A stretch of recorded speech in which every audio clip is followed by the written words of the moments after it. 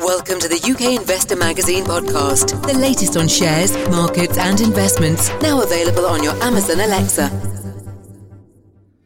Hello and welcome to the UK Investor Magazine podcast, now also available on the UK Investor Magazine mobile app. For today's podcast, we'll be taking a broad look at the global economy and individual equity markets. We're going to be looking at the markets here in the UK as well as what's happening over in the United States and touching on Europe. But before we get into the podcast, just a quick note to listeners. There's two events coming up that we want to make you aware of. There's a Master Investor Show on the 9th of March in Islington. Do check out the notes of this podcast. There'll be a link through to that to get yourself signed up.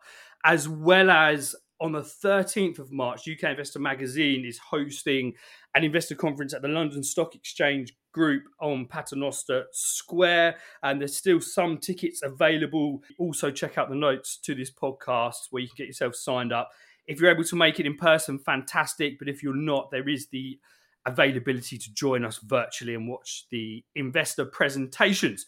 So back to the subject for today. It is going to be a broad discussion of equity markets, somewhat taking a tactical approach to things. And to do that, we're very kindly joined by Marc Kimsey, who is the Director of F&O Research. Marc, thank you for being on the podcast today. Yeah, thanks for having me, Jonathan. It's good to be with you again.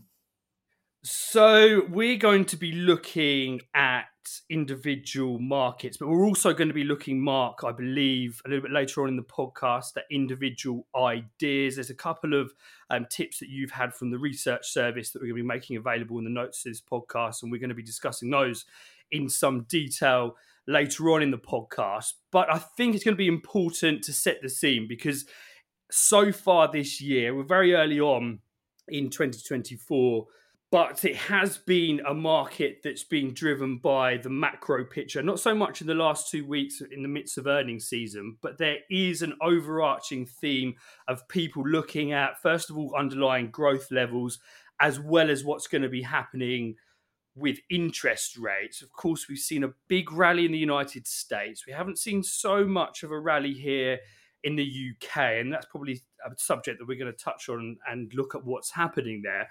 But looking at what's happening from your point of view, Marc, over the next few months, going into the summer, and of course we've got elections later on this year, how do you see equity markets developing from where they are at the moment? This isn't going to be music to the ears of investors, but I see it tracking sideways probably for the most part of the next 2 quarters. Q1's nearly over with, and then we head into spring, summer. We'll sell in May and go away, come into force this year, perhaps with investors then looking to return in September and the run up to those elections that you mentioned. And the reason I think it's likely to be a broader sideways movement is that I think we're just in a comfortable spot right now. The markets are trading nice and high. There are still pockets of performance that are keeping people engaged. But am I overly enthusiastic about a rampant rally from these dizzy heights? Probably not. I can't see right now what the catalyst for that would be. We are trading at record levels stateside. In Japan, the Australian ASX has hit a record high in recent times, so too the German DAX. So we are nice and frothy, nice and buoyant. So to get excited about big moves from here is something that I'm unable to get behind. But equally, I don't see enough flashing warning lights to be fearful of a great retracement either. Economic activity still appears to be buoyant enough. GDP readings are still healthy enough. Employment levels are still strong. Wages have been rising. And so I feel that we could be in a situation where there's both a ceiling and a floor for these equity markets as we move forward towards those distant election periods. So you mentioned the elections there. Of course, we've got them here in the UK and the United States, but for the global economy and the biggest impact on global equities, of course, all eyes are going to be on the United States. And it's quite interesting from a statistics point of view that if you go from 1928 up to 2016, the average return for the S&P 500 in an election year is 11.28%. So almost always positive for the S&P 500. But we've had a very sharp rally already in the S&P 500 so far this year. And it goes back to that point, Mark, that you made, that you see things trading sideways. Given that we've got on the horizon interest rate decisions coming, and we're seeing a realignment in interest rate futures at the moment. At one point, just a few months ago, money markets were actually pricing in up to 7 interest rate hikes by the Federal Reserve. Now, of course, they didn't take the first opportunity to do that, and the rhetoric has been very recently that they're not going to be moving in March. So does this set up, in the very near term, potentially some disappointment, looking at where we are at the S&P 500, and this is of course can be applied to the FTSE 100, that we've had this rally at the beginning of this year. If you see the markets moving range bound throughout the rest of this year, we've of course got May coming up, but then these big dates coming in March. Do you think that we're probably getting towards the top of the range at the moment, and we could see a bit of weakness that will present buying opportunities in the coming months?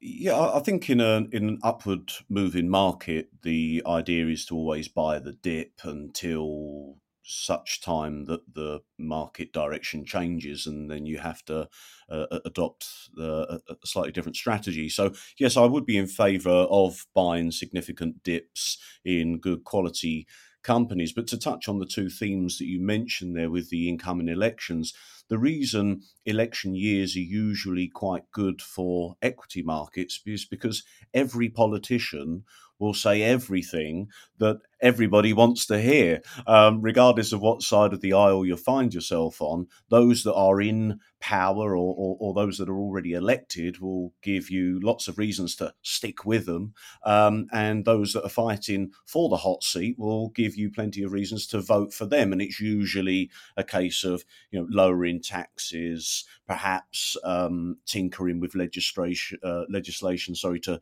grease the wheels of big business, tax cuts, you name it, they'll be feeding us everything we want to hear. When they get into power, they tend to not do half the things that they pledge they will. But the market is spoon-fed everything that it wants to hear in the run-up to. That's why I think this year will probably have a supportive floor beneath it for equity values, because we are going to be hearing, and we heard from Jeremy Hunt actually just earlier this week, that he is unlikely to expand funding for the defence sector.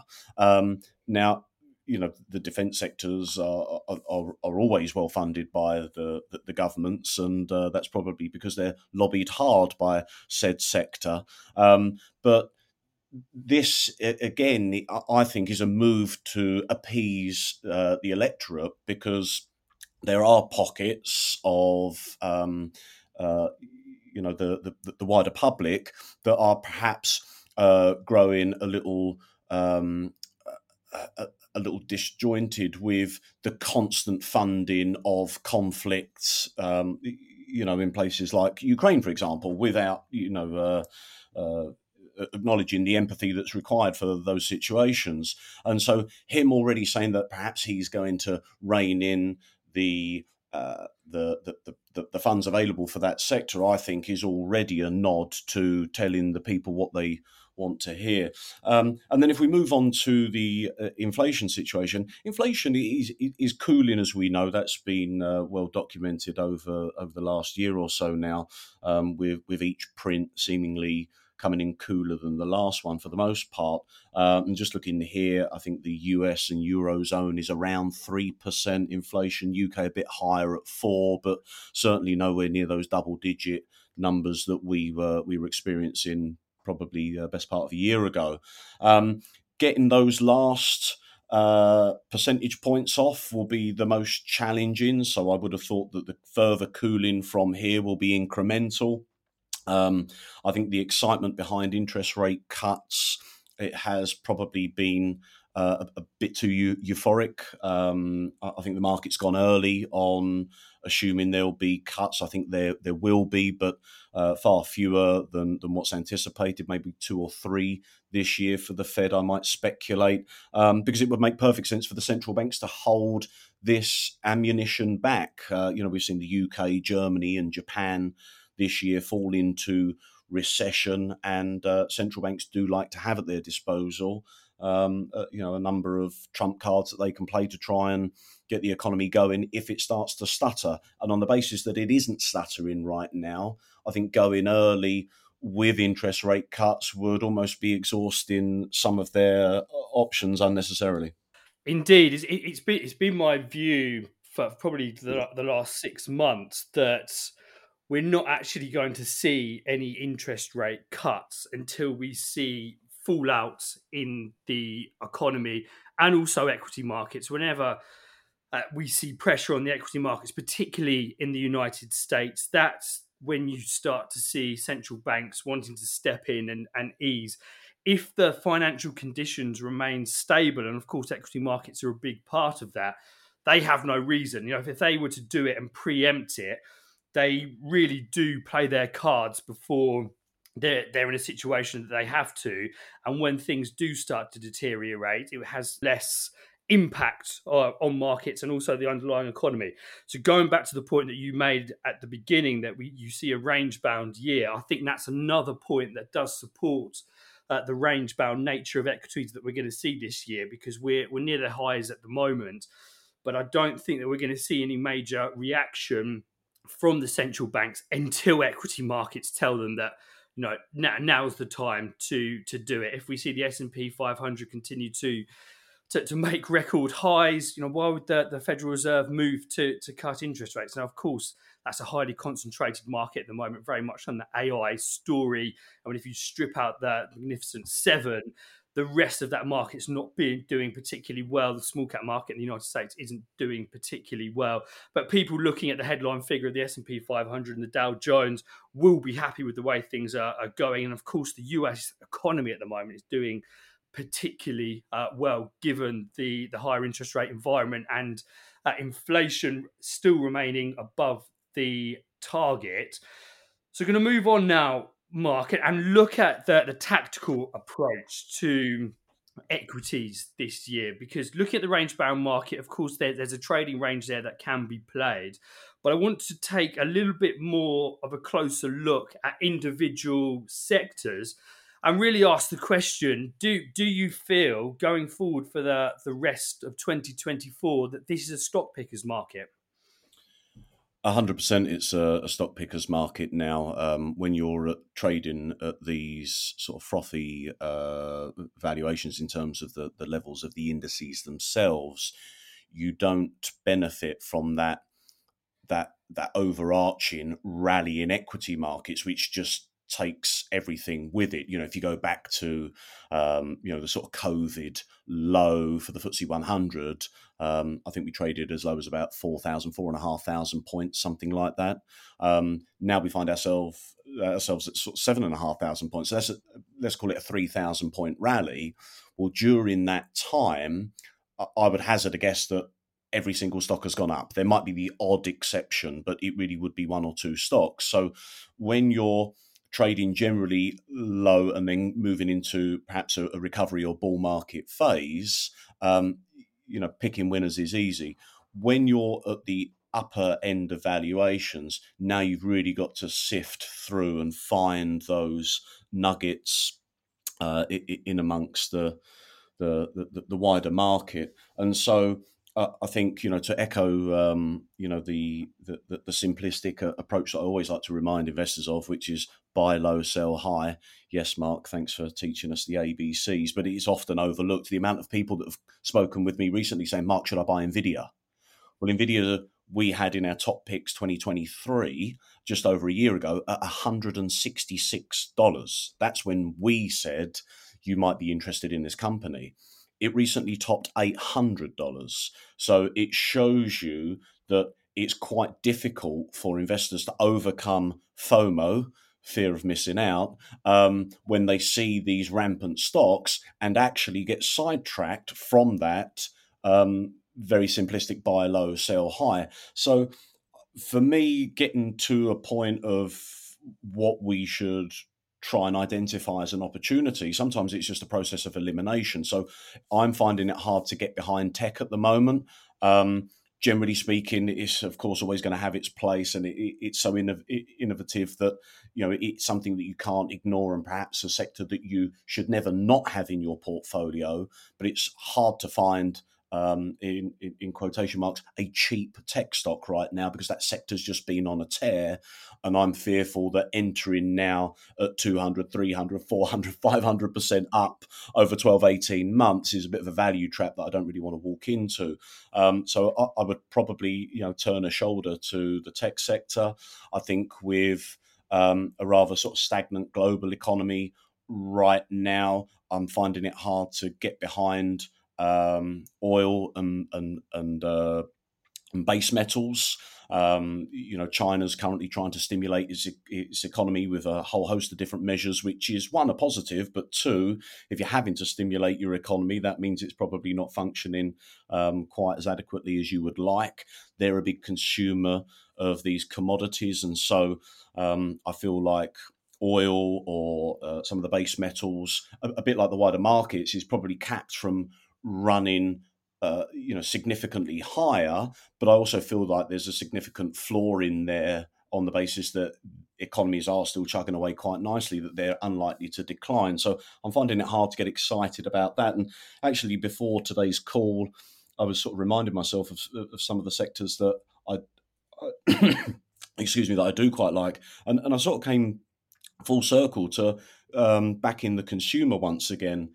It was the consumer that was hit hardest in the pandemic period, and we saw, retail, leisure, travel, all of these industries sort of, really hit the brakes. That then leaked into things like banking for fear of defaults, and the property market for people's sort of employment uncertainty and income. You remember those crazy days of furlough and all the rest of it. But I think now that the consumer is probably in a far better place. I think that the cost of living has fallen quite significantly from those high levels, probably still higher than pre-pandemic levels, but I think people are a bit more confident in their own personal circumstance at the moment.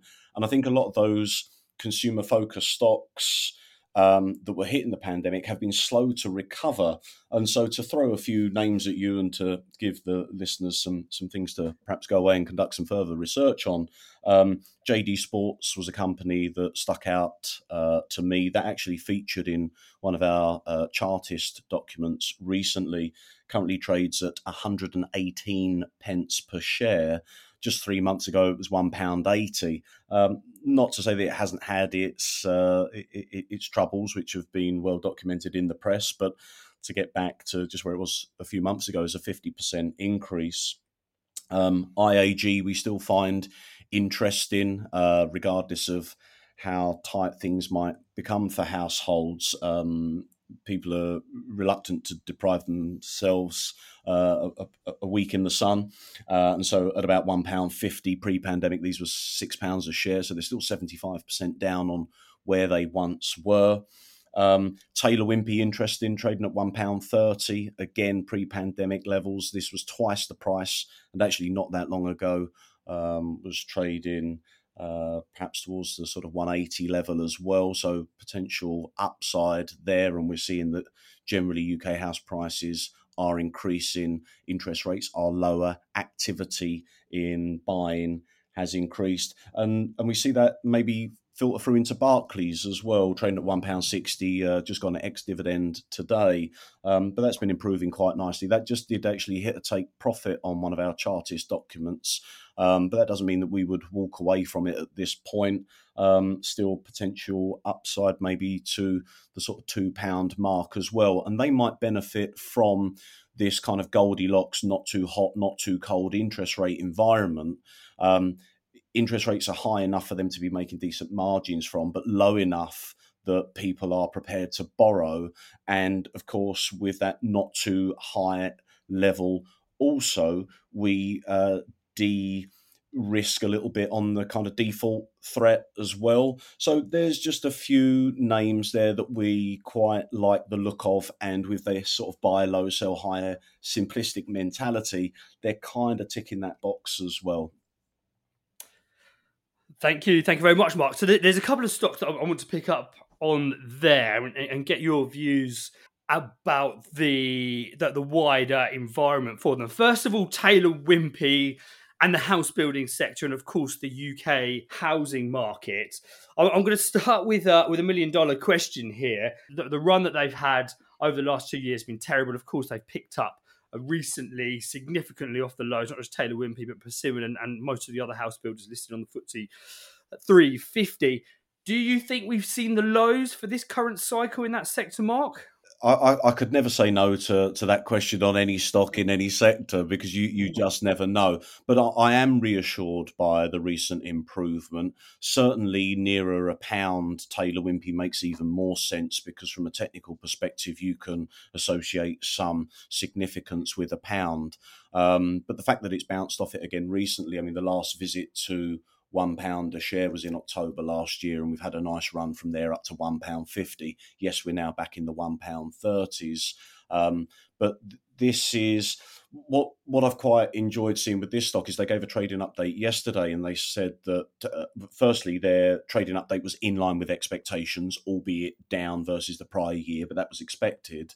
And they did say that they're going to be building less houses this year. Now, all of the house builders do this in good times. They'll build more houses because they want to be selling them at the more preferable price points, and when things are not so buoyant, they'll just hold off and again, sort of start churning out the houses when it's more profitable to do so. So that's obviously good management there from the executive suite. But what I like about this recent update is, although they said that they're going to build fewer houses, there was a knee-jerk reaction yesterday with the shares falling almost 5%. But 5% isn't a, throw yourself out the window kind of retracement. But furthermore, today, shares are up nearly 2%. So already that 5% knee-jerk is being bought into by some market participants, and I find that encouraging. Yes, indeed. And the other one that I want to pick up on is JD Sports, because it's a stock that I like personally. It's, of course, it's got a huge footprint here in the UK, but it's been making moves into North America in a big way in recent years. I think looking at the last report, they're generating a similar amount of revenue now from North America as they are from the UK. So that gives some context to it. But looking at that sector, maybe not just JD Sports, and you did allude to it when you mentioned the company, Mark, is this at the moment one of the best value sectors that you can find in the FTSE 350? Of course, that the consumers had the problems of the cost of living crisis, higher interest rates, that's really eroding discretionary spend, and that's the spending that will go into JD Sports. But given that has been baked into the price over the last year or so, especially from JD Sports when they missed on their earnings expectations at the beginning of this year. If you look at that sector in general, in terms of the value that it offers there, is that at the top of your list or near the top of your list for ones for value investors to be looking at? And it'd be also good to get your comments. Of course, Currys is a good example. There's a takeover battle heating up for that company at the moment. There's US private equity looking at the company. We've got JD.com, of course not JD Sports, but JD.com, the Chinese online retailer eyeing up Currys as well. Is that just symptomatic of the value that we see across that sector? Well, I think firstly, when the old adage of buy low, sell high isn't just good practice for retail investors. It's something that every market participant looks to make the most of, and that includes M&A activity. There was a lot of talk when Rolls-Royce was messing around down at sort of 70, 80p, would somebody bid for the company? That makes sense. Now here they are knocking on the door of £4 again, albeit a bid never materialised. But when you see stocks down at these sort of beleaguered levels, trading at big discounts to former glory, they should be on everybody's radar. So I'm not surprised that Currys has has come on the radar for bid speculation. Again, JD Sports trading at 118. I'm just seeing on my screen now. Go back 2 years, it was twice the price at £2.40. And what I quite like about JD Sports, and don't think I didn't pick up on your pun there, Jonathan. You said that they were expanding their footprint in the US. So somebody's had 3 coffees today, but this is a stock very much aimed at the teens and the 20s. You said you like the company. You're probably young enough to still get away with wearing a tracksuit, perhaps.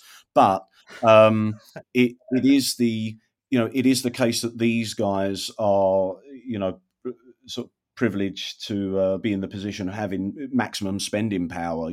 Mum and dad are probably tearing their hairs out. With trying to meet mortgage payments and paying the gas and electric. But the teens and 20s have got the spare money, the pocket money, the limited commitments financially, who can go and treat themselves. And there is, I suppose, culturally in that age group, a keeping up with the Joneses kind of pressure to be wearing the latest gear and looking good wherever it is that they hang around. And they're in big with Klarna as well. Personally, I'm not a great fan of encouraging people to become indebted, especially for non-essentials like sportswear. But I anecdotally, I can tell you that I frequented the store not long ago to get some trainers for my son. And the first question I was asked at the counter is, did I want to pay or did I want to Klarna it? Which was to spread out the payment over 3 installments for the next 3 months. I politely declined.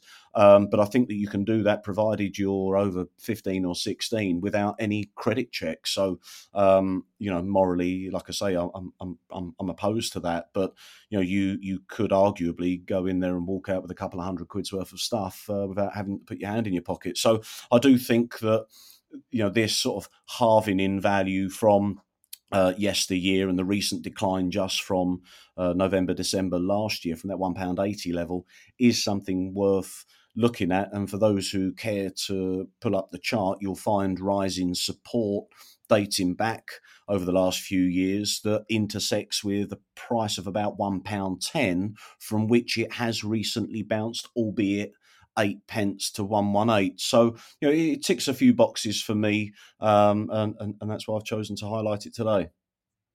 Yes, certainly going to be an interesting story going forward. So we're going to finish off now, Mark, by introducing a new service for the UK Investor Magazine, collaboration with yourself and F&O Research. So we're launching the Market Navigator this week. That's in addition to the UK Investor Magazine premium service. So, of course, that brings in F&O's research. It'll be interesting, I think, for listeners, Mark, if you could just give us a very brief introduction to F&O. Of course, in the notes of this podcast, there will be some links through to some examples of F&O's prior research, and we can also get some more details over to people. There'll be some information on how to do that. But please, Mark, just give us a brief breakdown into F&O, please. Yeah, sure. Well, the company and its personnel have been at the forefront of retail investor activity for the last 20 years plus, and so we are familiar with the community, how they tend to behave, what they want to see in terms of research material, and the sort of indicators that they like to receive. And I think in a market where just every single day, and I can testify to this for the amount of work that me and the team are having to put in every day. There's no shortage of topics that have to be included in our market roundups and briefings and technical notes. And it's one of those markets where I feel currently that, you have a couple of days out and you return to things that look very different to when you last saw them. So I think a key to trying to achieve success and minimize mishaps is to stay close to the markets. But of course, the retail investor community are seldom professionals in markets and finance. They're professionals in whatever they do, but our clients come in all shapes and sizes. They could be electricians or solicitors or dentists or whatever it is. It's very rare that I speak to somebody and they say, oh, I'm a stock market professional. They're always otherwise engaged with whatever it is that they do for a living. So it's inevitable that these guys miss key data points, reporting dates, breaking news, all of the sorts of things that really you can't afford to miss. 1:30 today, for example, we've got key inflation data from the US. You can't really not be up on that print when it comes out. But for some listeners, perhaps they might not have even known that was due this afternoon. So you do need to stay close to the market, and we provide our subscribers with a whole host of documents. They're deliberately brief. We try to keep things to a page at a time. We give you the headlines rather than all of the detail, because that then becomes a job in itself to consume. It starts at 7:30 in the morning with our daily heads up, our note for the day. It will give you all of the hot topics, stocks that have reported, what's going to be in focus and what you should be aware of. Sets you up nicely, like I say, a 5 or 10 minute read first thing in the morning. But there's lots of technical notes on there. We warn investors of charting developments that they should look to be trying to take advantage of. We produce reports on hot topics, sectors, themes. For example, we've just published our top picks for 2024. Anybody that downloaded 2023 will be super excited to receive this, because our top picks 2023, there were 11 stocks in there and they averaged a northerly move of more than 40%. So that was something to be really proud of. Can we match it this year? Well, we'll have to see. I know that you're publishing a couple of the stocks from this year's report, I believe, so people can get their hands on that as well. I guess what I'm saying is that if you are in financial markets, be it a trader, long-term investor, if you want to stay close to developments and receive trading ideas, reports, we're talking about a special price that I'll let you deliver to the listeners, Jonathan, but we've put this together at a deeply discounted rate for our audiences, and as biased as I am, I'd say it's money very well spent. Indeed. As I said, to listeners, do check out the notes of this podcast, because there will be further information on that. So just to be clear, the Market Navigator brings together Marc's F&O research and the UK Investor Magazine premium content, alongside exclusive tickets to events and complimentary tickets, including the one that we have at the London Stock Exchange coming up on the 13th of March. Of course, as Marc just said, in the notes to this podcast, there's a link through to a snippet of the top 10 stocks that F&O produced for this year. There's 2 companies in there. It's 2 US companies. So do take a look in the notes and you'll be able to download that to get an idea and a feel for those notes. So Marc, thank you very much for being on the podcast today. Thank you for having me, Jonathan. And thank you very much to everyone for listening. Thank you.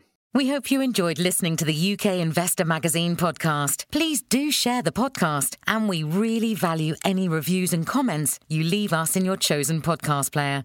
The views presented by the hosts and guests of the UK Investor Magazine podcast are in no way investment advice, and please remember all investment involves risk.